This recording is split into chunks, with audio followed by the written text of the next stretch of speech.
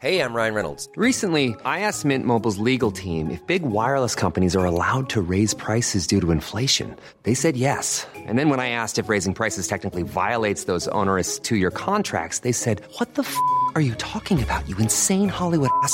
So to recap, we're cutting the price of Mint Unlimited from $30 a month to just $15 a month. Give it a try at mintmobile.com/switch. $45 up front for 3 months plus taxes and fees. Promo rate for new customers for limited time. Unlimited more than 40 gigabytes per month. Slows full terms at mintmobile.com.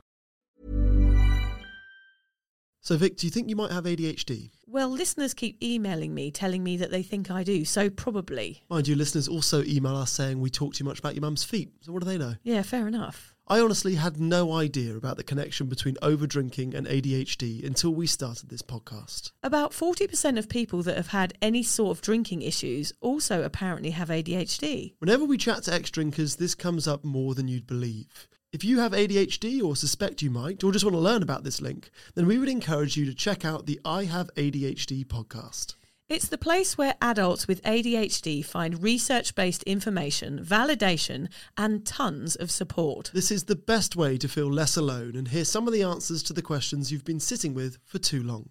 You'll hear detailed descriptions of what it means to have ADHD and enjoy interviews with the foremost experts in the industry so that you don't have to read those ADHD books that are collecting dust on your shelf. Yeah. Listen to the I Have ADHD podcast and learn how ADHD affects every aspect of your life, from the boardroom to the bedroom. In the podcast, you'll also hear about their ADHD coaching program, which is called Focused. Focused is made up of 3 pillars: courses, coaching, and community.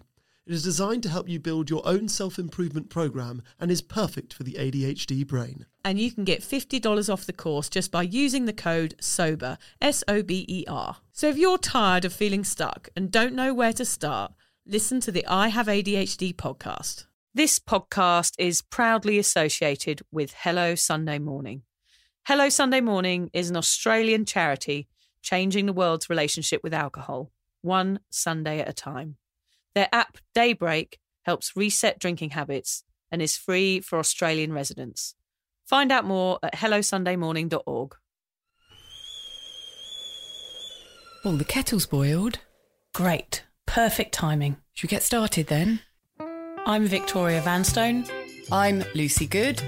And this is Sober Awkward.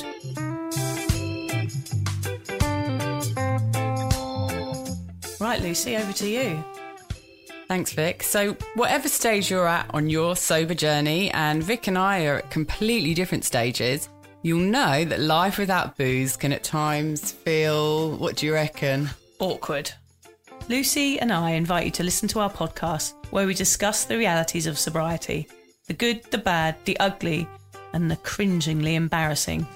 Our honest and open chats will help you discover what it really means to be sober. Yes, we're here like a dodgy bottle of port from your nan's drink cabinet to take the edge off sobriety. And together we can learn how to feel the awkward and do it anyway.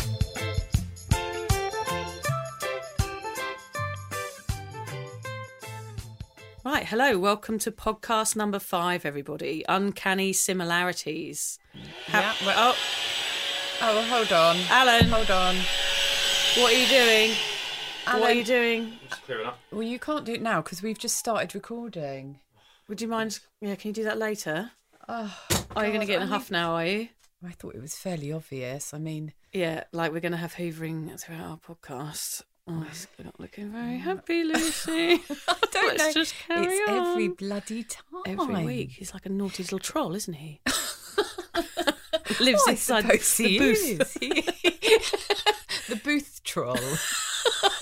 That is what he shall be named from this day forward. The naughty booth troll. Yes, we're calling that from now on. So why are we here? That's what I want to know. Oh, I don't Again. know. I don't know. No, I can tell you why we're here, because we're going to do episode number 5 of our podcast, which might just throw in. It's had over 3,000 downloads in just 4 episodes. Yeah, which is really amazing. Yeah. Getting loads of lovely emails from lots of people. Have you had a good week? Yeah. Yeah, good. Mine was interesting. My weekend I spent at the hospital, another morning at the hospital with the kids. Thought we had little Georgie had a broken leg, but he was limping around for a couple of days, but it was absolutely nothing wrong with it. And what time of day was that? I mean, surely these things usually happen in the middle of the night. Yes, don't my they? old hospital visits, in my drinking days, of course, were mostly in the evening, so there was a lot more going on. But it was during the day; it wasn't quite as exciting, to be honest. Oh, it was very clerical. It was just pieces of paper being stamped and us waiting for hours on end. Oh, it's awful, isn't it? It's all part and parcel of being a mum. Yeah, I or know. being a parent, I should say. Yeah. Well, at least I wasn't hungover to drive there. I imagine if I'd been drunk or hungover, drunk the night before, I wouldn't have been able to take him to the hospital. I'm sure I probably would have done that, like stinking of booze. Imagine what the doctors must think when you go in there and you've got wine breath from the night before. It's just not a good look, is it? Yeah, I mean, I don't have to imagine because I have probably done that a few times. I mean, when you've got to take your kids to hospital, you've got to take your kids to hospital. And with my kids, it always tends to happen in the night. Yeah. And I mean, it might be 3 a.m. that we go in, and I've stopped drinking at 10 or 11 the night before. So you really are running the gauntlet. I know, it's terrible, isn't it? Yeah, All and those who things. wants to be in a hospital feeling like that? It No. was not nice. No. So, yes, so at least you managed to do it with a nice, clear head. Yes, yeah, and the doctor was quite handsome, so that always helps. Oh, that makes it all worth it. And the leg wasn't broken. Let's just add I think I might fake a broken leg, though, next time, just so I can go and see the handsome doctor. This is where we get our kicks now. Yeah, it's sad, isn't it? Two pervy old ladies hanging around hospitals. We've got to do something for fun. Yeah, now no. we're sober. Yeah, exactly.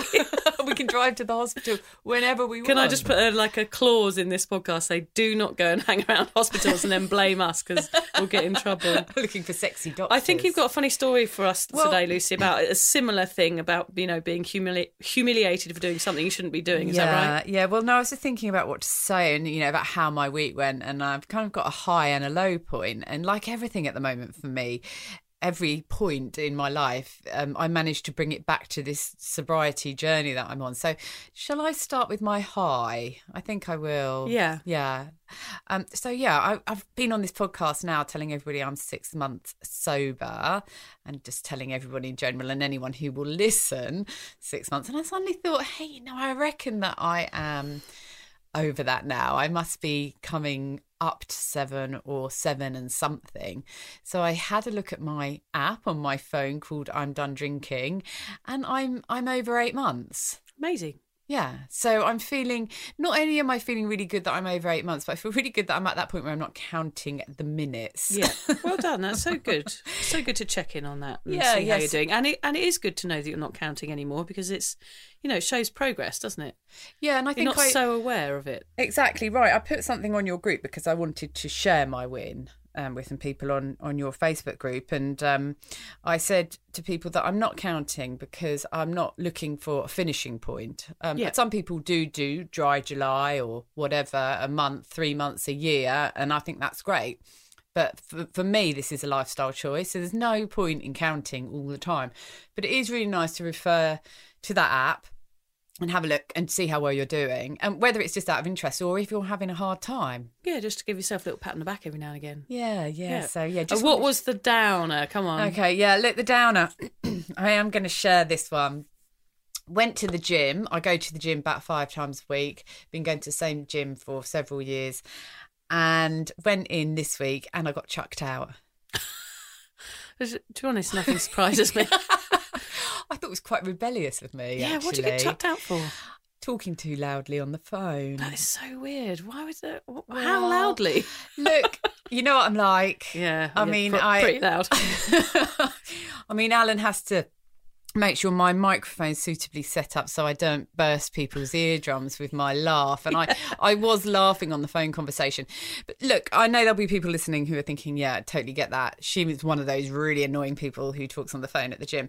And I get that. And I don't think I should have been doing it. But somebody called me and I just thought I'd take the call, and I must have been talking exceptionally loudly, and I had a lady come over and very politely ask me to leave and finish my phone call outside. What did she say? Get the fuck out of here.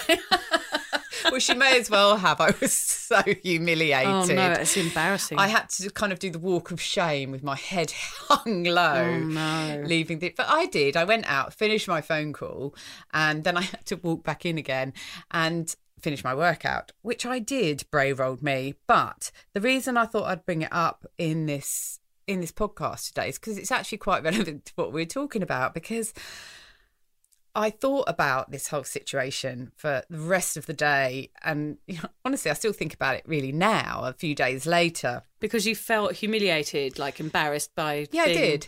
Being thrown out of the gym. I mean, it really was nothing. Yeah, It it's was not even a big nothing. deal, really, It's not is a big it? deal. And I might just add that there was only one other person in there. Right. So it's nothing even to be ashamed about. It's I just like a know. little tiny thing. She was really polite, and I said, "I'm so sorry. I had no idea I was being so Yeah. loud."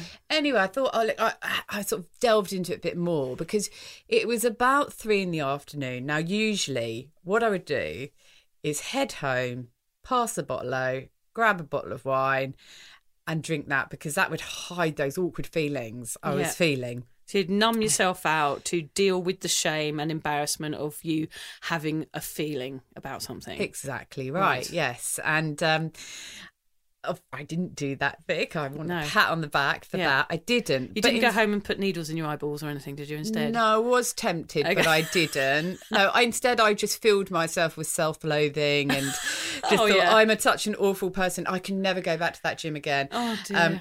Of course, I've been back and it was absolutely fine. But the reality is I'm super sensitive and I'm an empath.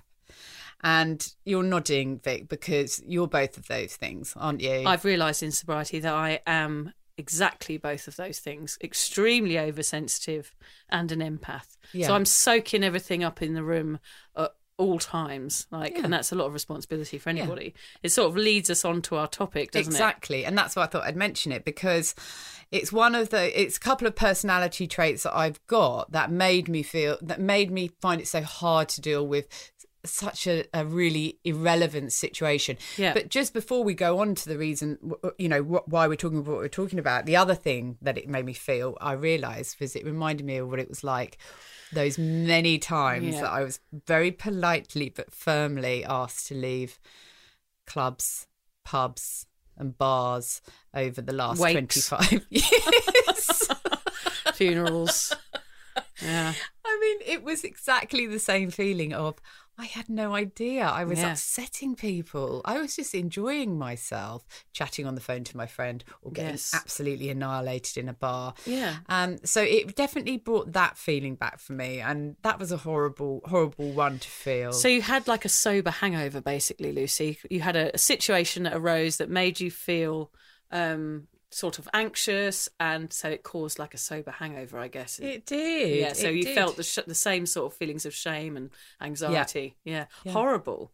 Yeah, and I'm talking about a gym which is a really chilled out gym. I mean, I'm the youngest person there, that's why I go. It's not pretentious at all. I'll give you an idea of what how old is everyone?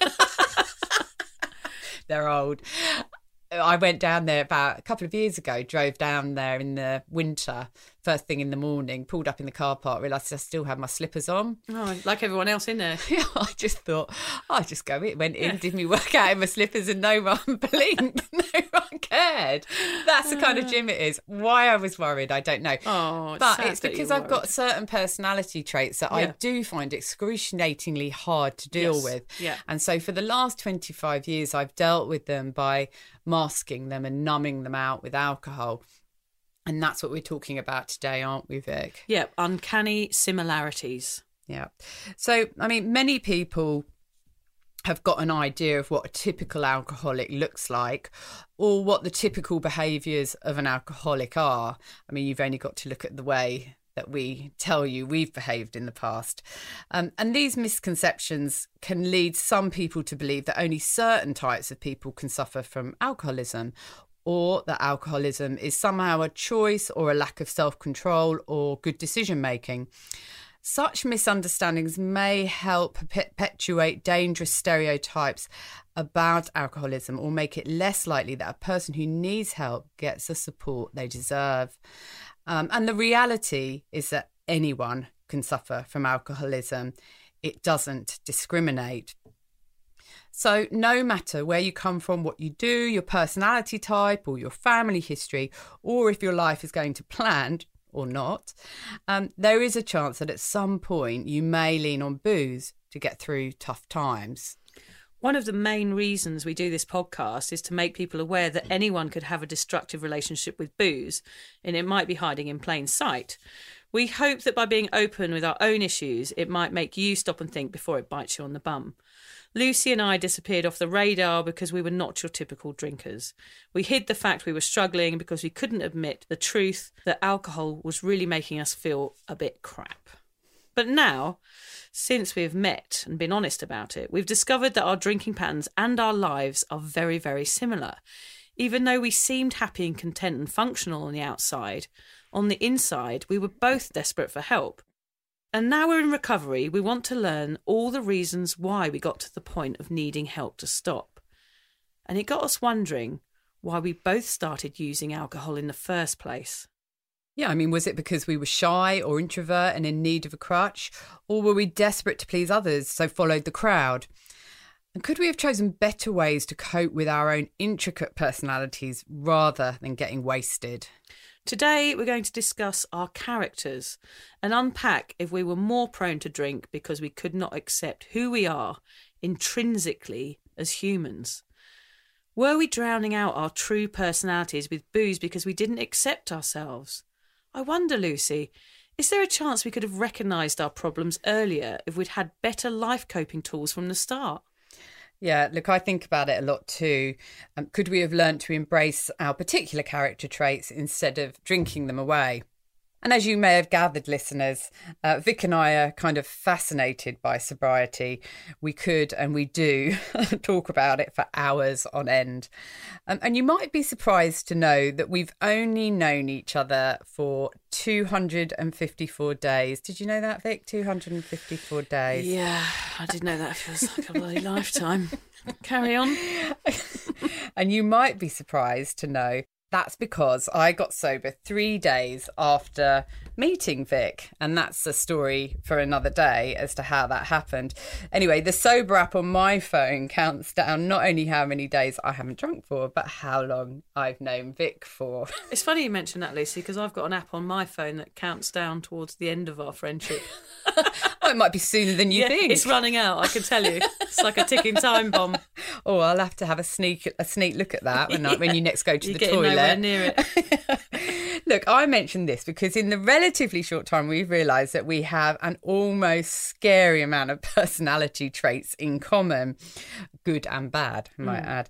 And then taking it a step further, as we always do, we realise that many of them are linked to the reasons that we drank so much bloody booze. And today I did discover actually that Lucy doesn't like HP on her eggs, which I find really bizarre. So that is one point where we are not similar, but everything else are exactly the same. Yeah. That was a shocking revelation. Yeah, who doesn't have wasn't HP it? sauce on their No, eggs? no. Anyway. I think you're weird.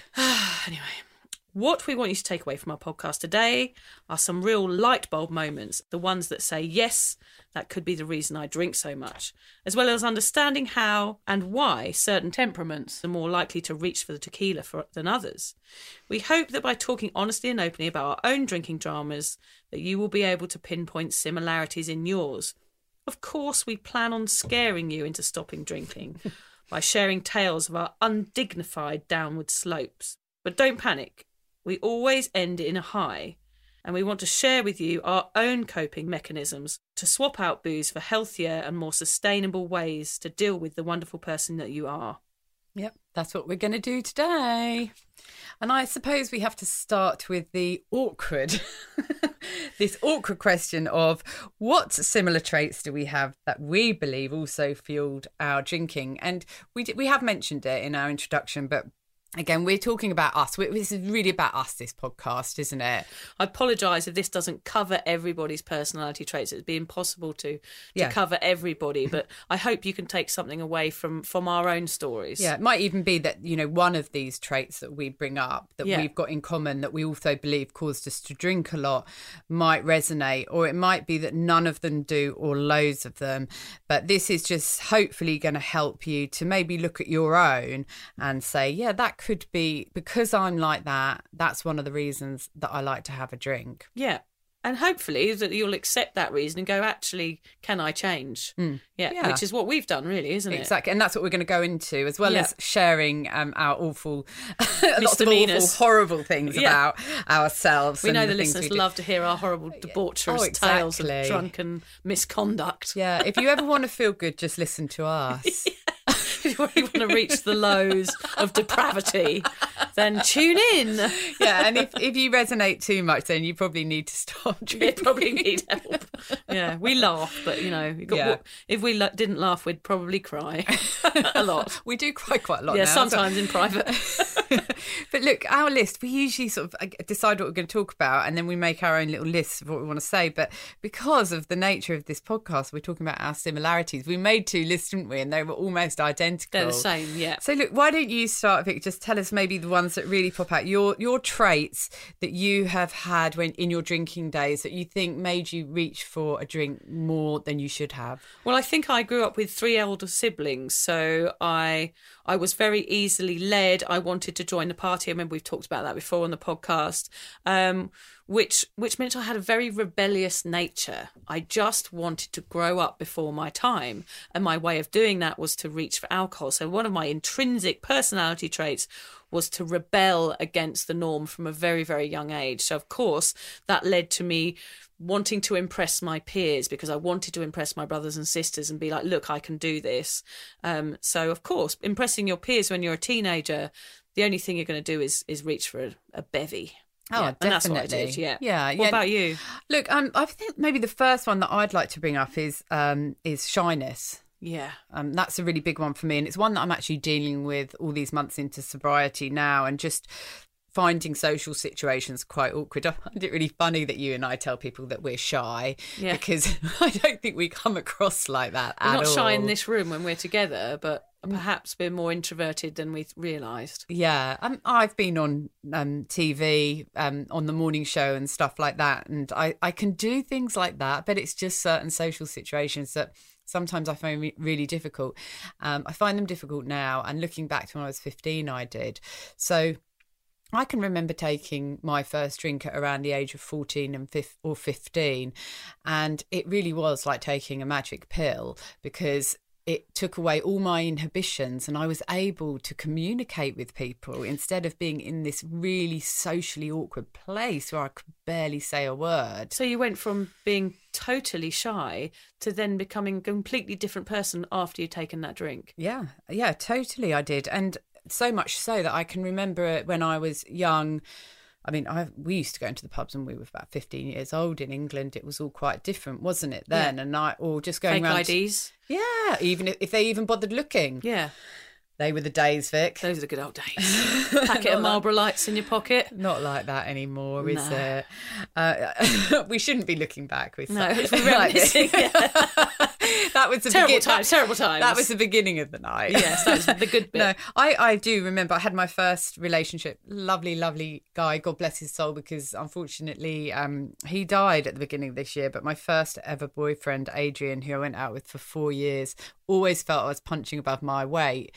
But I can remember I was so nervous when I went to see him that I used to get a little bottle of neat whiskey and would drink that before I could actually bring myself to go and see him or to walk through the pub door or to go into someone's house.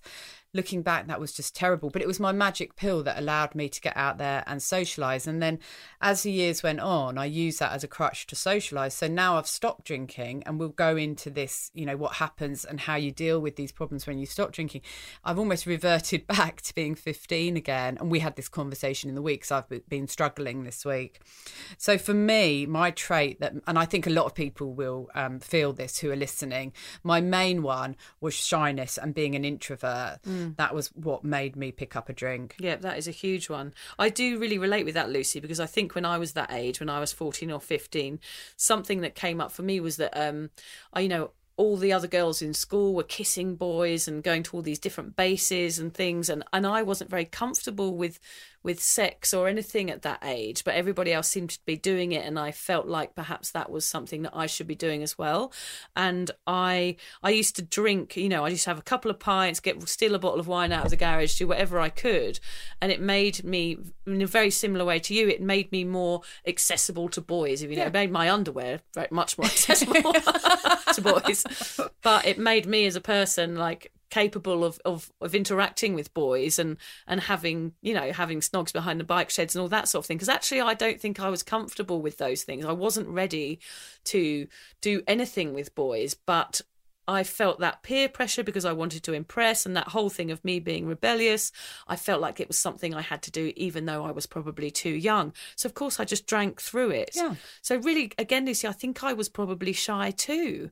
And I've never really looked at that. I've never really looked at me pouring alcohol on myself, like to make myself come alive, which I guess I did throughout most of my youth. Yeah. Which I'm not happy that I did, but you know, hindsight's a wonderful thing. I just didn't know another way of making myself more confident. Yeah, and I mean that brings us to another point we've got on here, which I think you made this one first of all, which is a low self-esteem. I mean, there is nothing like a drink to suddenly make you feel really confident in yourself if you've got low self-esteem, and if you're unhappy with your looks, as we so often are as we grow up, especially as women, and certainly nowadays for our poor children growing up in this Instagram crazy world, or should I say Snapchat. I can't keep up with it all, but they, you know, a lot of them are suffering from low self-esteem, and alcohol is so accessible to them.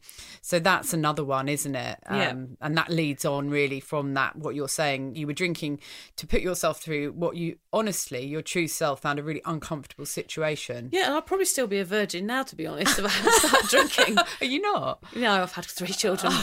They weren't immaculate conceptions. It's just I do bow down to you often because you are my guru. So I wondered. That on your was knees, all. Lucy. I don't mind when you bow down to me occasionally. Well, I would, but there's not enough room. There's not enough room. We'll put a picture on Instagram of the size of our little studio here. It is thanks funny. to Alan, the sound but at guy. least we've got a nice clean floor. Yeah, he's hoovered. What are some others? So the one that came up for you, I think, was depression, because you've suffered a bit from depression in the past. Is that right? Yeah, I suffered a lot. I mean, I suffered from clinical depression for about the last 5-6 years, but on and off a lot, before that, going back probably about 10-15 years, but not really identifying what it was. Yeah, I felt really depressed. That was caused through a number of reasons, but one of which is having a sort of a chronic disease that I struggle with on a daily basis, and that sort of is the prognosis is it's not going to get any better. So that brought on a depression in me, and then I tried to deal with that by drinking. Yeah, so obvious lean to, isn't it? Just to take the edge off at night and just go, actually, I don't want to think about this anymore. I'm going to drink so that I don't have to think about this problem, and hopefully drinking will make me feel better. Yeah. And which also isn't the case, of course. And also it will make me feel better, and, you know, I don't really care about my future because I was thinking it didn't look good. I mean, I don't feel like that now. I've managed to deal with it. When you get quite ill, it's like going through a grieving process of not being able to accept it, fighting it, and then finally accepting it, and then you go through all this stuff. And anyway, I didn't go through it as I should. I drank my way through it. Yeah. And unbeknown to me, although I did know, we all know alcohol's a depressant. Yeah. But it made me feel good. I thought maybe they've got it wrong somewhere down the line, because the only thing that actually makes me feel good is a drink. Well, that is really because it makes you forget all of the problems in your life. So therefore it feels good at the time, because everything else is gone. But then it's doubly worse the next day, which goes on to what I experienced, a similar thing, which was anxiety. Yeah. I became very, very anxious after drinking due to taking too many recreational drugs in the 90s as well. I had a bit of a situation then which led to a lot of anxiety, which resurfaced again when I became a parent. So all of these things are all personality traits that have developed for certain reasons. It doesn't really matter why you have them or who you are. Yeah. They're just things that you are intrinsically as a human that definitely relate to how you drink. So Lucy drank for depression. I drank for anxiety because of shy. You said you're a perfectionist as well, Lucy. Yeah, that's a really big one. Yeah. And I think a lot of people who I spoke to, when I've been to some of your sober meetups, Vicky, and I speak to people, perfectionism comes up a lot. I mean, none of us can be perfect. We're trying to do something that's impossible. So she with the, what does it say on your T-shirt? Let that shit go. Let that shit go. It's got on her T-shirt. We'll take a photo of it. I think I will let that shit go after that curry you had earlier.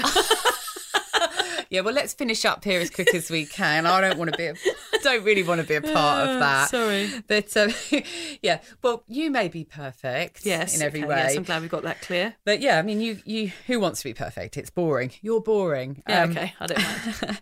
But yeah, if you're trying to reach something that is impossible to reach and you never get there, you're going to constantly be beating yourself up, and that's not a good thing. Yeah. And so you drink to make yourself feel better. So yeah, we've got quite a few in there. Rebellious nature, people pleasing. We are such people pleasers. Oh, that's the biggest one ever, that people pleasing one. I mean, that for me is been my entire life, has been trying to make everybody else happy. Yeah. And it's a huge responsibility, I've realised since giving up drinking, that you can't make everybody happy. Yeah. Yeah. So, oh, totally. Yeah. Because we even now we do that, don't we? Even as we're, you know, if we were drinking, we knew that we would make people laugh. We knew we'd give people an entertaining evening. So we were ticking our people pleaser box by doing that. Yeah. There's so many other ways that we can please people. And later on, we will talk about how we use things like our people pleasing, our perfectionism, our shyness, our worrying natures, because I worry all the time. That's another one of my traits, but how we use them in a better way in our wonderful sober lives. Well, I definitely am still a people pleaser now, because I'll tell you a perfect example of this week was that you don't just unlearn everything. No. I still have this thing where I need to please people, and I just do it in different ways now. But there was something on a magazine this week. It was on Instagram, and they'd done a shot of an article, and it was about a woman and her daughter, and it was about the daughter not wanting to do the cross country, and the mum said, "I've allowed her to skip it." And obviously my comment underneath was, I think skipping it's a bit mean, making her skip it because she'll get the rope tangled around her legs. And as I wrote it, I was like, yes, score. That is a really good punchline. And it made me feel really happy, even though I know that that is my own sense of humour, and that I cannot see the other people on the end of that comment laughing or anything. Still I have that need even to make people laugh that I can't even see. Yeah. So it's totally irrational. Yeah, but it's something in me has that passion to make people I don't know happy, and that is a problem for me, I think. Well, I don't know if it's so much a problem. Did you get many responses? No, but I kept checking. Please tell me I'm funny. Well, Please tell me I'm funny. I'm just going to put it out there. I found that quite funny. Okay, good. But then, I laugh at all your jokes. I think it's a habit now. But I don't get any satisfaction from that. I don't know why. It's just we'll talk a bit more about that. Whys, I think. Yeah, but it was a really good point that you made, that these things, they don't go when you become sober. It's about you. And I think it's a good thing to want to help people. I mean, that's what we're doing here. Pleasing people, being a people pleaser is not necessarily about making people laugh. It can be about making people feel better in some way and better themselves. And that's what we're trying to do here. So this is kind of one way that we're feeding our people-pleasing personality trait by doing this podcast. Yeah. It's all completely about us. Show us the love. Yeah. As many comments as you like this Wait a second, week. Lucy. What is that noise? He's at it again. Alan, what are you doing? What are you doing? I can't eat crisps right now. God, we're going to have to keep going, because otherwise, because I've got to carry on. All right, okay. Well, now I've lost my train of thought, because I wonder what flavour they are. Yeah. I hope they're not Walkers. Oh, I do love a smoky bacon. By the way, you should have said chips. Oh yeah, chips. Sorry, he's eating a packet of chips right next to us on not the floor, hot chips. Nibbling away, making crumbs on the carpet. The troll. What did you call him? The booth troll. The booth troll is having a snack. Right, carry on. Yeah. Anyway. Where were we? Okay, so let's talk about basically the result of what happened to us with these personality traits that we've just mentioned, when we just kept drinking through them instead of dealing with the reality of how we should have handled them in our life. Because there's nothing wrong with any of them. They're things that a lot of people have. Yeah, natural traits. But not for us. We couldn't do it. We're too weak, so we just picked up a drink to deal with it. So, go on. Do you want to sort of start? Because you've got some really good ones here. Well, yeah, obviously the rebellious people pleaser, we've referred to that already. Alcohol went hand in hand with that, so obviously that was something I was going to turn to. My main one, of course, the result of me being a drinker and not coping with myself was when I became a mother, and I got anxiety, and I found the whole thing so bloody overwhelming.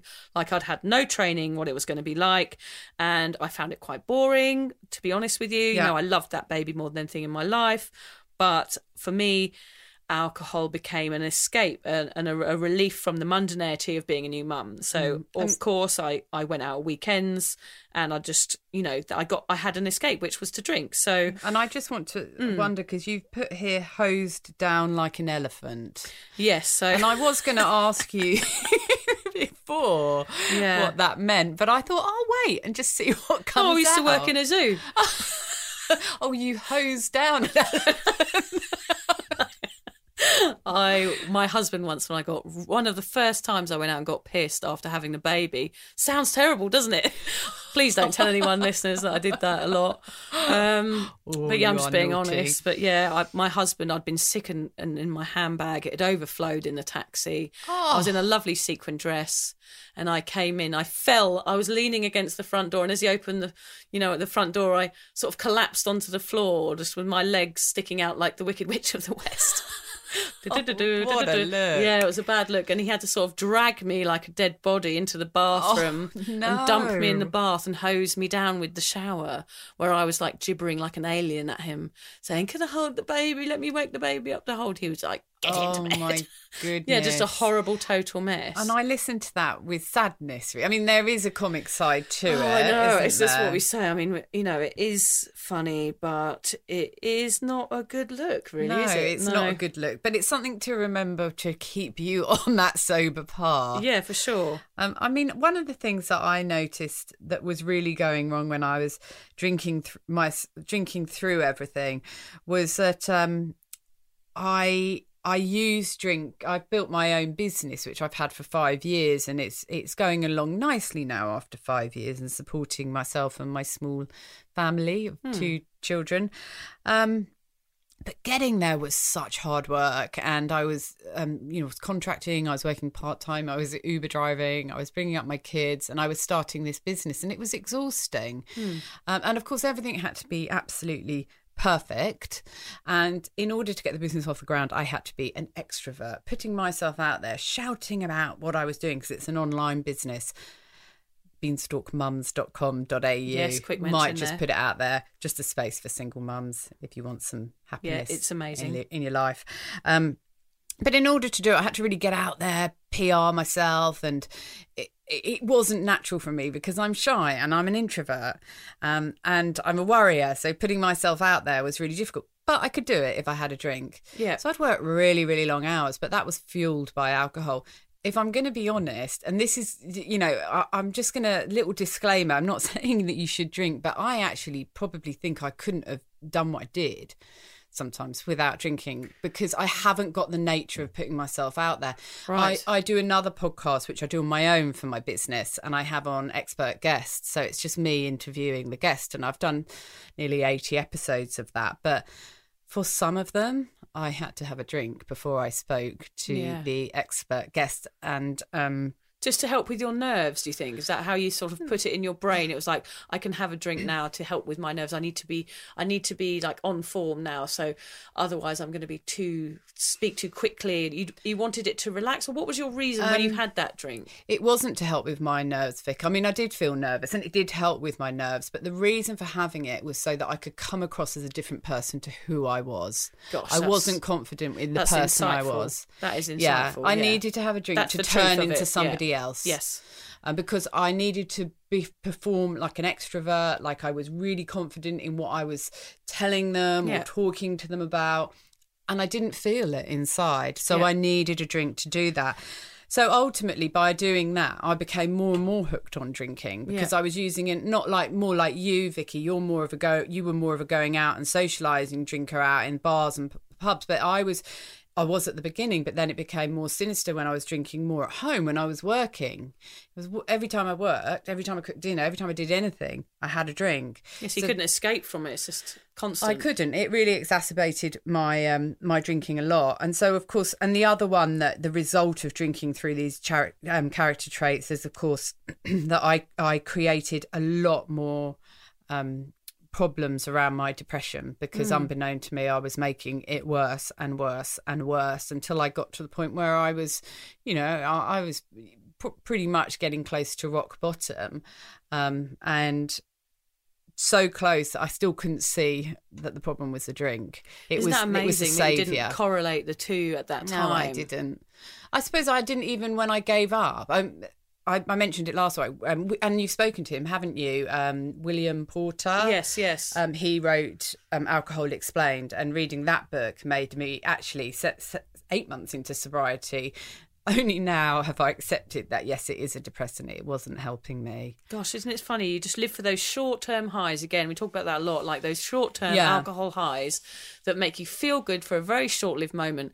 But the fallout from that is huge. And it can last, for me, those anxiety attacks that I had on a Sunday, they would last throughout the whole week for me. And it wouldn't be until the Friday night where I'd probably drink to stop the anxiety and start it all again. So it was just actually a bit like a high that I was just spent a week, a 5-minute high that I probably spent a week recovering from and then started it again. Yeah, it is madness. So you had a characteristic, which was that you felt anxious. And in order to deal with that, you would drink. And that was actually making you feel worse. And it's not until you get sober that you can recognise that it wasn't working for you and it wasn't serving you. Suddenly it becomes as clear as day, doesn't it? But it does take a long time. Yeah, but it's that social thing, isn't it? It's that social norm that, like, I can't not do this. I have to do this. So I've got to keep doing it because otherwise I'm going to be the odd one out. So I just kept doing it because I'm a people pleaser. I didn't want to be the odd one out. Yeah. And everyone wanted you there so you could make them laugh by being the most drunk. I wanted to fulfill my role as, you know, the funny person with the funny lines that did the moonwalk or whatever stupid dance move I was doing on that day. The podium, which I'll tell you what the podium is very quickly. The podium is not me dancing on the podium.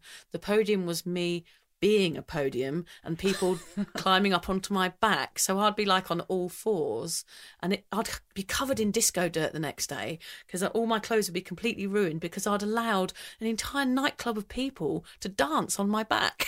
How odd. I know. The podium. I'd be like, Vic's doing the podium. Yeah, no, there I was crawling around. On you get. And being an empath, I'm thinking, why didn't those people think they might hurt her? Nobody cared. They just wanted to dance on my back. And you were just there on all fours with people. I mean, that's almost... I had footprints on my back the next morning. That makes me sad as well. It makes me laugh and it makes me sad. I'm feeling a real range of emotions with these stories. I just thought it was funny. Like, I know it sounds mental. It was funny. I don't do the podium anymore, let's just say that. I don't know, maybe we'll have a go. Maybe we'll have a go in here. Alan can get on my back. I'll ride around. We take a photo. Come on, Alan. On your hop. So this moves us really nicely on because the next thing we're going to talk about here is how we coped with those characteristics in sobriety. So how the stupid things we were doing to manage our personality traits. When we became sober, how did we deal with it? And it's really good because the first thing I've got here what you wrote down, Vic, is that you wrote a list of all the bad things you'd ever done. And I'm imagining that the podium and the elephant hose. No, neither of them are on there. Because there were so many other ones. I mean, they're just the tip of the iceberg. You couldn't fit them on the list. No, I couldn't fit them on the list. There's a lot worse things than that. So one of the first things I did when I decided to give up drinking was to make a list of all the terrible things that I'd done. So just all the really embarrassing things, the things that, you know, the terrible one-night stands and just the awful behaviour that I did. And then I sat down with that list. I can tell you it was worse than Santa's naughty list. It was, you know, terrible. And I looked at the list and I read it back and then I looked at each little thing, each little sentence, and I wrote not okay next to it. So it was really clear that I'd done all these things, and looking back and reading that list back, I realised that none of the things that I'd been doing were okay. It was for everybody else to be entertained rather than myself, and I was putting myself at risk. I'd lost myself in this character that I'd become, in these made-up characteristics, if you like. So when I read that list back to myself, I realised that the person looking back at me from that piece of paper was a complete raving lunatic banshee. It wasn't me. Well, I don't know. Oh, a little bit, yeah. Apart from some things on there were okay. It was quite funny watching you eat your Thai curry tonight since you asked for it. Super duper hot, she said in a confident voice. She did look like a lunatic banshee eating that. I have to say. With my eyes bulging out of my head. You asked for it hot, dear. Oh, yeah, I regret that. No, but that's a really serious point if you put it. And my life at the moment is punctuated with really shameful memories. Yes, and I had a lot of them. Yeah, and I often think I should write a list. Yeah. Just in case as well, if I weakened in my sobriety, just look at that list. Because it was a really eye-opener. It was a massive eye-opener for me to realise that all of the behaviour that I'd had was bad for me. And it was funny for everybody else, but it was bad for me. I mean, as listeners, you can do this. Make a list of all of those things and then read it through and write not okay next to it. 'Cause it's a very satisfying thing, and it makes you realise that actually none of those things had any benefit for you. I never walked away with anything with my head held high. I was always had my head bowed in shame with a hood on the next day, feeling terrible shame and guilt. Whereas now I don't have that. I do have my head held high because I know what I'm doing, and I know what I'm doing. I'm present and I'm aware, which is a huge, huge difference. What about you? Yeah, look, well, we're looking at, how we coped with our characteristics in sobriety. And I think the most important one for me that I'd like to share, in the hope that others out there might try to do it as well, and their journey to it might be different, but is to accept yourself for what you are. All these characteristics, which you probably look as quite negative because they're causing you to pick up a drink. Instead, they are your characteristics. They're what makes up you. So try and accept them. And I just want to bring up something that happened when I very first met Vic. It was in a coffee shop. I might have mentioned this before. Yeah, I think you did. It was a big moment. It was a changing point. I became sober 3 days later. I can't remember it, Lucy. I don't know what you're talking about. Oh, you can, because I keep going on about it. Stop pretending it doesn't mean anything to you. I think about it all the time.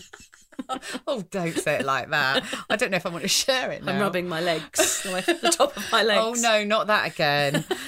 No. Oh, God. I've lost my train of thought. Sorry, no, Lucy. No, we met up in a coffee shop, and I just remember it was a bit of a light bulb moment for me when we were having a bowl of porridge. And that's become a little thing for us, hasn't it? Our porridge dates. Porridge and coffee dates. Yeah, which we love. But Vic was having a bowl of porridge in front of her, a nice hot cup of tea, I think you had, and you said, "This is me, porridge and tea."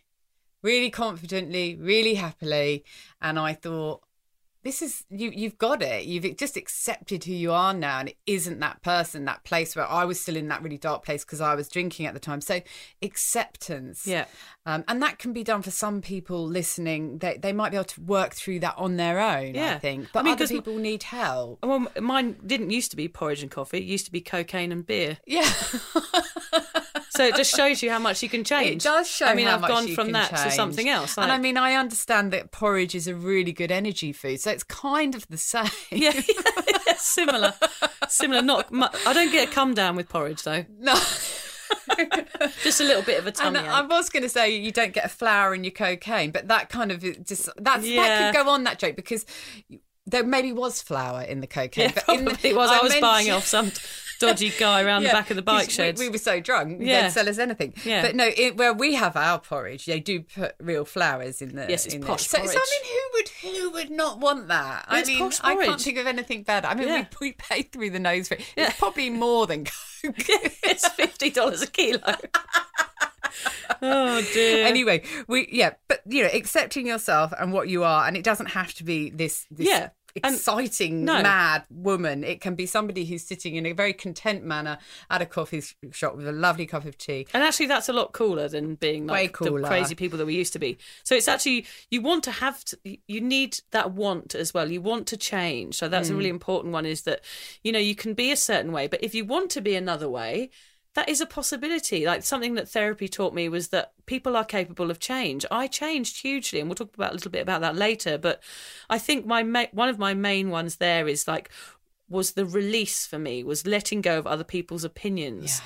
That was the hugest thing that I've ever dealt with in my life, was just going, actually, I can't control what other people think about me in any situation. So me, in those people pleaser situations, whether people were happy or not, I couldn't read inside their brains. I just thought I was doing something to make other people happy. Whereas in fact, maybe I wasn't. Maybe I wasn't making people happy. And I certainly wasn't making myself happy. So the release that sobriety and with learning about it, that I don't actually now care what people think about me, is you know, it's a completely different person, and it takes a huge amount of stress off my shoulders. Yeah, and were you one of those people who, if you went out for the night with a group of people, if you didn't feel the vibe was quite good enough, you felt it was your job to yeah, because of the empath thing. Yeah, I'm taking exactly. responsibility for everybody's night being fun. Now imagine that, a room full of 100 people. I'm thinking it's my job to make everybody in that room happy. That's how I felt all the time, and I felt that I had to perform for people.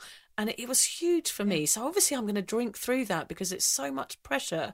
And it's wasted so much mental energy throughout my life. I mean, I could have spent that energy doing something much more productive than worrying what people's going on in other people's brains, because it's a fucking waste of time. I mean, I suppose we do still do it, but we do it within we might think about it, but then we let it go. Yes, letting it go. Yeah, that's a huge Let one. that shit go. There you go. There's my T-shirt. Let that shit tonight. go. Yeah, perfect T-shirt. We get everything right with this. Yeah. Look, some other ways that I found to cope that I've put here, I just wanted to bring up, was if you are shy like me and you're struggling with your social situations, and one thing I do find is find a group of like-minded people who are also trying not to drink. That really helps. Maybe it's AA, maybe it's just a local sober curious group. But also, I mean, funny thing that I've just started doing is I now volunteer at the Lifeline shop, my local Lifeline shop. I love it in there. I love all the old dears, and it just gives me a way to get out and to converse with people, but with purpose. Yeah. Where where it's not just socialising. I haven't got the lights being shined on me and people saying, how are you? What have you been doing? How do you feel about this? Has it worked? It's just about going there and taking clothes out and sorting through toys and having a purpose. So if you feel shy and you think you'll never go out again, a bit like I did and still do, is find other things to do where you've got a sense of purpose whilst you're there. Yeah. So whether it might be volunteering or it might be going to meet up with people you can talk to about stuff like that. And podcasting. I mean, podcasting, writing for me is my healthier way of people pleasing. I can still express myself. I can express my humour onto paper and pass it on and hope that it makes people happy. But I don't feel that, integral need to make people laugh, only on occasion on Instagram.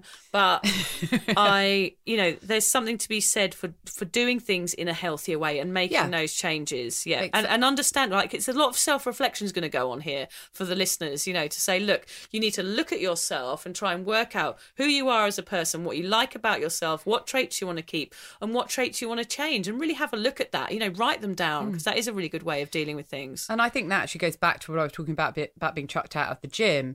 I actually had to go through a whole ridiculous range of emotions from that one tiny experience. I had to accept, why do I feel like this? Because of this, because of this, because of this. But it was about facing those things that I usually wouldn't. So yeah, self-reflection is so true.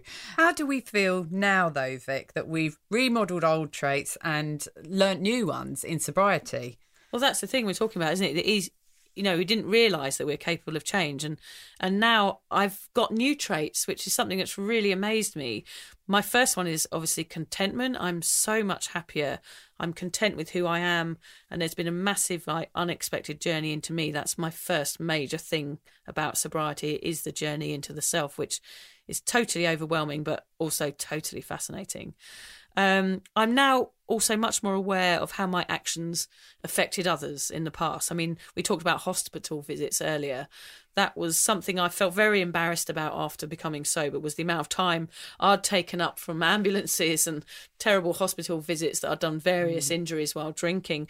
I'm aware of that now. I'm aware that I was taking space for people who really needed it. And I feel terribly guilty about that. But at least now I'm much more aware of my actions.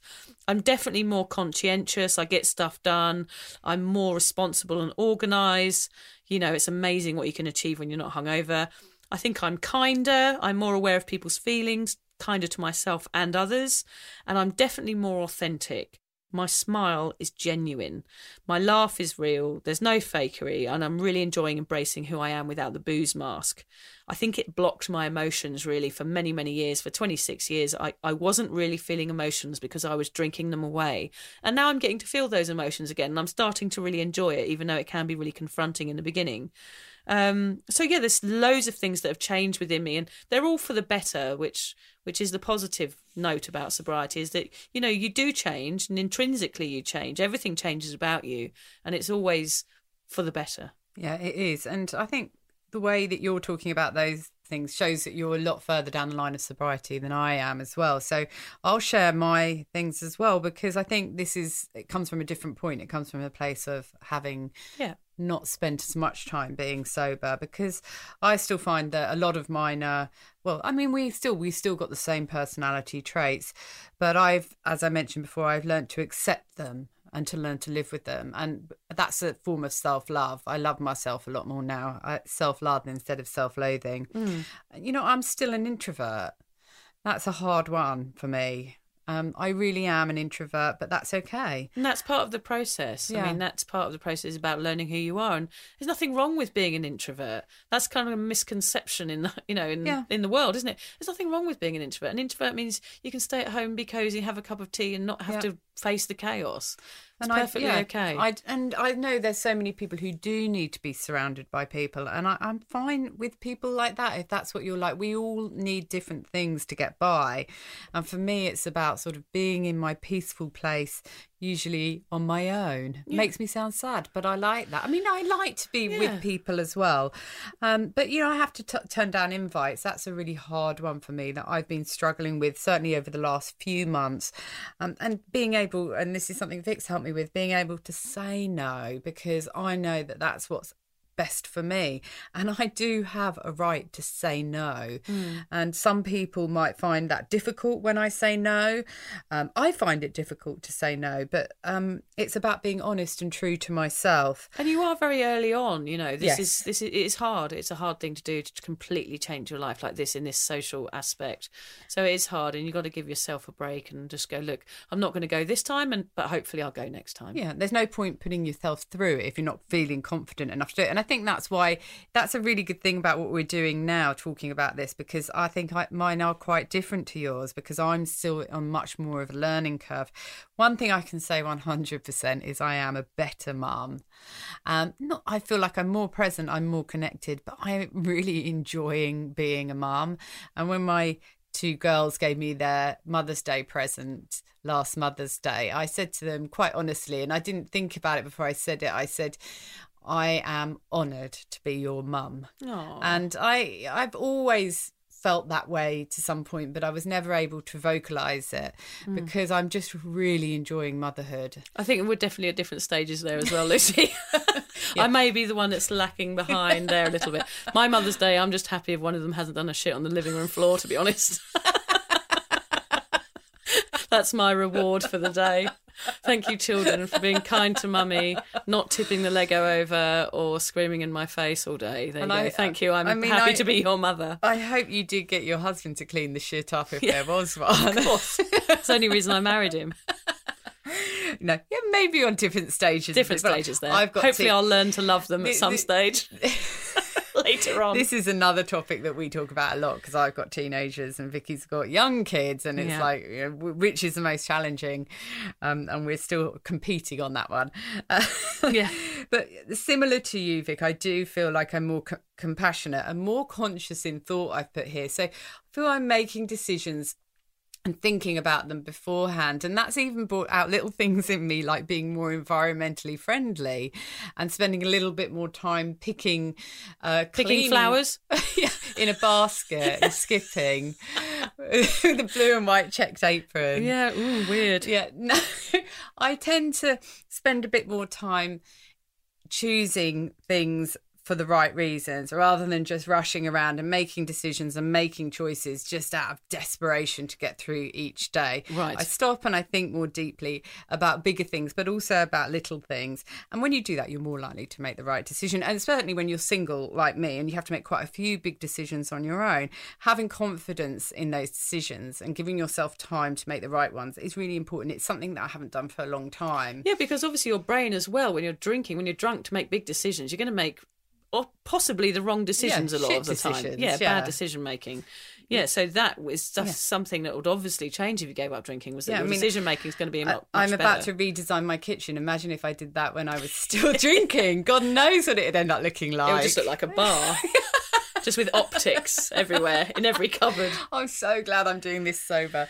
And another really, really important one for me is I actually feel happy. Yeah. For the first time in a really long time, I'm not suffering from depression. Well, I am still a tiny bit, but man, I've taken such an upwards turn with my mental health.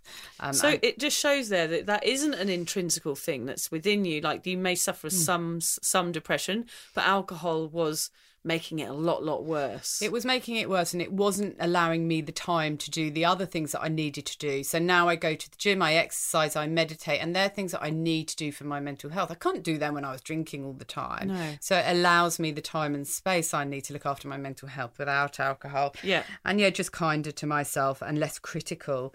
And I mean, I just think whatever I'm doing, like we were in a restaurant earlier, weren't we, Vic? And it's like, I'm going to have whatever I want off the menu. I can do whatever I want. I'm sober, for goodness sake. I've got sober. I've done one of the most amazing things and something I never thought I was going to be able to do.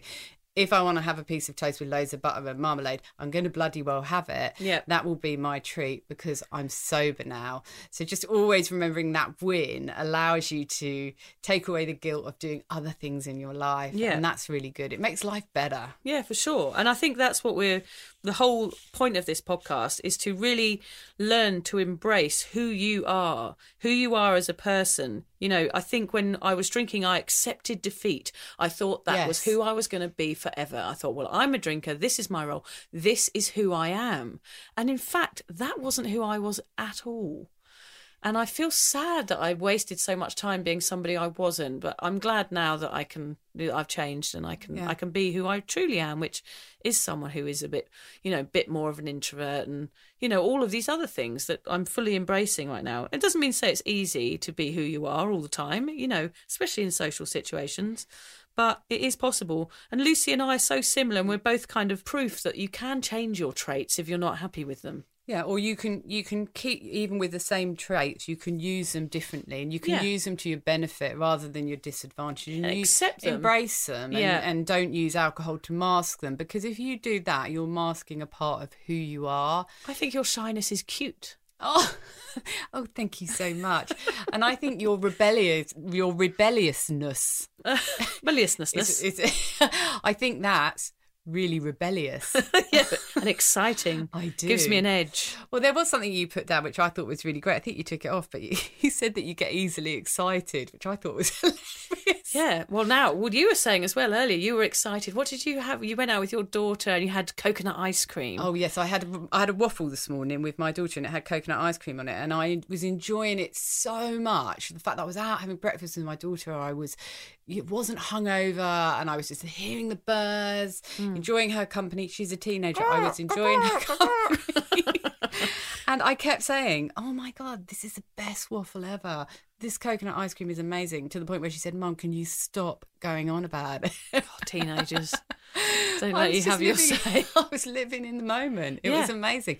Simple things. So much. I might go back and have another one. I'll send her a photo and tell her how much I'm enjoying it. It's good to get excited over simple things. It makes life much less complicated, doesn't it? Yes, it's almost as if your level and your need for that excitement once alcohol has gone has lowered a lot. So the little things are really, really enjoyable. Yeah.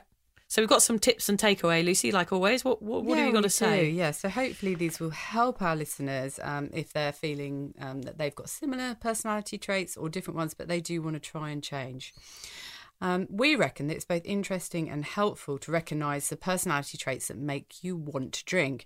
In fact, in some cases, we believe it could be one of the many golden keys to sobriety. We are all made up of a mix of characteristics which make us wonderful and unique, if sometimes a little troublesome. Although it can be hard, try and embrace what makes you you, instead of masking it with shit tons of booze. We're the first to admit that when it comes to coping mechanisms, alcohol can seem like the easiest and the fastest solution available. But we absolutely promise you that it is not the answer. It's actually the problem in a wicked disguise. Please believe us that this is the truth, and remember it next time you reach for a drink for any reason.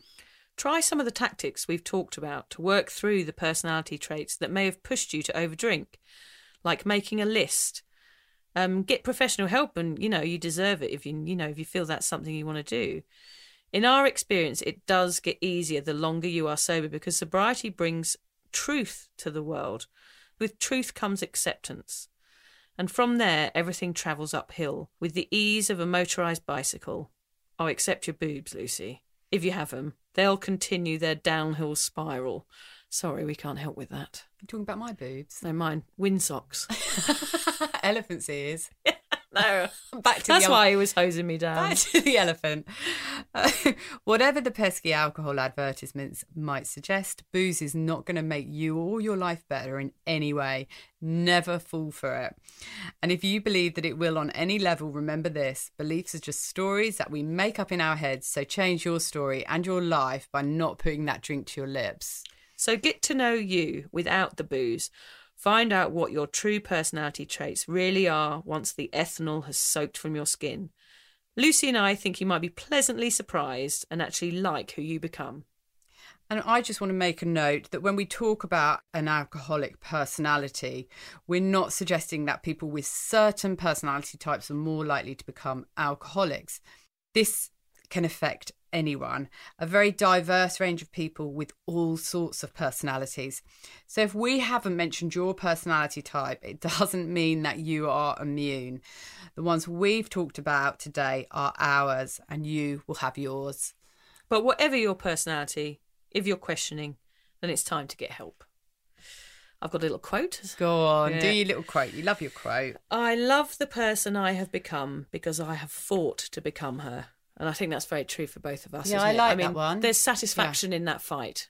Yeah. There is a satisfying thing when you are something and you become something else, and you've put the effort, you've put the work in to become something that you've always wanted to become. It's incredibly freeing. Yeah. I'd like to add that. Freeing's a good word for it. And I just wanted to add, I'm going to add a song recommendation today because I was in my car this week and I put a song by Jimmy Cliff called Reggae Nights came on, and it made me feel so happy. So if you're having a moment of doubt or sadness this week, put that song on because it is just classic, and say the word jamming quite a lot because that made me very happy in a very good reggae voice. So Like we said, we're all different. yeah, and I listened to I Can See Clearly Now, but I changed the words to I can see clearly now, the grape and the grain has gone. Did you not have just said the booze has gone? Yeah, but grape and grain in rhymes and rain. Go on, get it, Lucy. Oh, this is my sorry. welcome to my life. Oh. People not getting my jokes. And you're meant to be a people pleaser. I know, it's sad, isn't it? Oh, and I've got a book to recommend as well, of course. So High Sobriety by Jill Stark. This was Jill's book that she wrote about her year without booze. It's a best-selling memoir exploring Australia and Scotland's binge drinking culture, set against the backdrop of her own tumultuous relationship with alcohol. There's a link in the notes. I really loved that book. So yeah, it resonated with me. It might not resonate with you, or it might resonate with you depending on where you are on this journey. But finding books that resonate with you is like the best thing you can do. It really because is, yeah. It makes you feel really less alone. Yep. And I've not read that book, so Yeah, it's a good one. I'll add that to my list. Yeah. And we just want to make a point here. So I think it's important, as does Vic, to let our listeners know that even though we do laugh in this podcast and make light of our past crazy drunken behaviours, we don't want this to take away from how serious the normalisation of alcohol abuse is in our society. It has devastating effects on individuals, relationships and families. Vic and I are both passionate about helping others that are struggling and hope that our humour and insight into the life of two ex-binge drinking party girls will give others hope that you are not alone and everybody can live a full and happy life after alcohol. Yeah, definitely. I mean, yeah, I think that's a really good point to make because we don't want to make light of all of this. You know, it's not a jokey subject, even though we do joke quite a lot. So it's important to say that. Yeah. Yeah. And so... Can I go home now? Well, I thought we were just going to mention... We said that we might mention next week's or our next podcast. Oh, yes. So the listeners are thinking, oh, I can't wait for that The one. intrigue. The intrigue, yes. Yeah. So what was it again? I can't remember. I think we're going to do something about being party girls, becoming mothers or becoming parents. So it relates to the dads out there as well, because we want to talk about that transition and whether that breeds this culture of drinking as a parent and whether that's okay or not. which is probably not. So no, yeah, almost definitely not. Yeah, not in the quantities that we were drinking. No. But also, I think we try to include. We want everyone to be able to take something away from our podcast. So I know that some people aren't parents, and so probably but listen in, because there'll be loads and loads of interesting. You probably will be bits of parents one day. information. Yeah, there's something, if you can avoid drinking as a parent, it's probably the best decision you'll ever make. So positive impact. That's what we want to go for with that one. Yeah. So I think we can finally. I really go home? Can I go home now, please? Oh, okay. I'm really tired, and the kids will be in bed by the time I go home, so I can watch a bit of Netflix. Go home and get into bed with your husband and fart all night long after your curry. I don't know about farting. I think he's got that job pretty down pat. Right, onwards and upwards then. Thank you for listening to the Sober Awkward podcast. If alcohol is affecting your life in a negative way, you're struggling to moderate, or your hangovers are causing anxiety, it might be time for you to reach out for help. Contact your local doctor, a therapist, or connect with a local AA or sobriety group. In fact, Vicky's got a really great one. Yeah, it's the Sober Social for Sober Curious Women. You can just search for that on Facebook. Lucy and I will both agree that even though this journey can be awkward, it's definitely worth it. And if we can do it, then you can too. For more support around sobriety, head to my website, drunkmummysobermummy.com. And Lucy runs an online space to support and inspire single mums. Find out more at beanstalkmums.com.au. Finally, if you've loved the Sober Awkward podcast, don't forget to subscribe, rate, give a review, and share it with your mates. But don't worry, we won't be angry if you don't. I might be a bit angry, Lucy. Can't say that. No, they won't mind. No, it's just rude.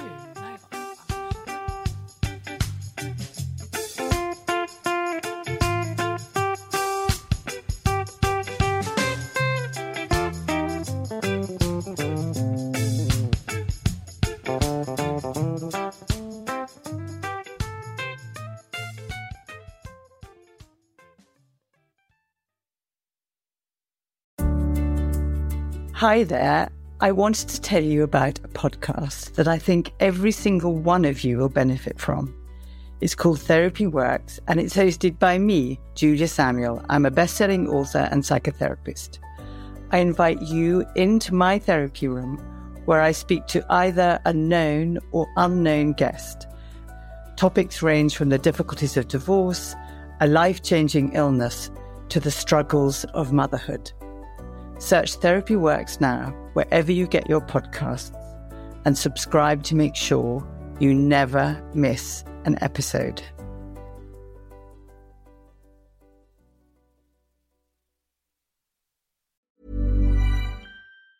Ever catch yourself eating the same flavorless dinner 3 days in a row? Dreaming of something better? Well, HelloFresh is your guilt-free dream come true, baby. It's me, Keke Palmer. Let's wake up those taste buds with hot, juicy pecan-crusted chicken or garlic butter shrimp scampi. Hello Fresh. Stop dreaming of all the delicious possibilities and dig in at HelloFresh.com. Let's get this dinner party started. Even when we're on a budget, we still deserve nice things. Quince is a place to scoop up stunning high-end goods for 50 to 80% less than similar brands. They have buttery soft cashmere sweaters starting at $50, luxurious Italian leather bags, and so much more. Plus, Quince only works with factories that use safe, ethical, and responsible manufacturing. Get the high-end goods you'll love without the high price tag with Quince. Go to quince.com/style for free shipping and 365-day returns. Mom deserves better than a drugstore card. This Mother's Day, surprise her with a truly special personalized card from Moonpig. Add your favorite photos, a heartfelt message, and we'll even mail it for you the same day, all for just $5. From mom to grandma, we have something to celebrate every mom in your life. Every mom deserves a Moonpig card. Get 50% off your first card at moonpig.com. Moonpig.com.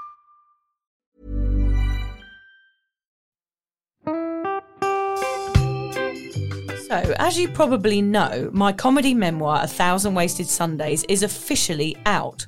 all my magnificent fuck-uppery in one awkward hit. If you'd like to get your hands on a copy, it's now available from all good bookstores. We always say all good bookstores, don't we? Yeah. Are there bad bookstores? No, it's probably ones with moody sellers. Oh, yeah, really depressed librarian folk. Yes, okay, good. So there are probably some, but we're only storing it in the good ones. It's only made it into the goodies. You can also get it from all good online retailers. The print version and ebook are out now, and the audiobook will be available in March.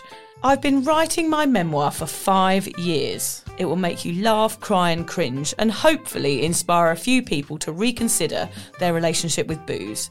If you love the podcast, then I think you'll love the book, even if I do say so myself. Hamish has read it. What did you think? I feel like I know a little bit too much about you now, to be honest, Vic. Look, I really loved it. It was hilarious and surprisingly moving, but I feel like I've seen you naked in a literary sense. Yeah. Does that make sense? Yeah, that's worrying. Yeah.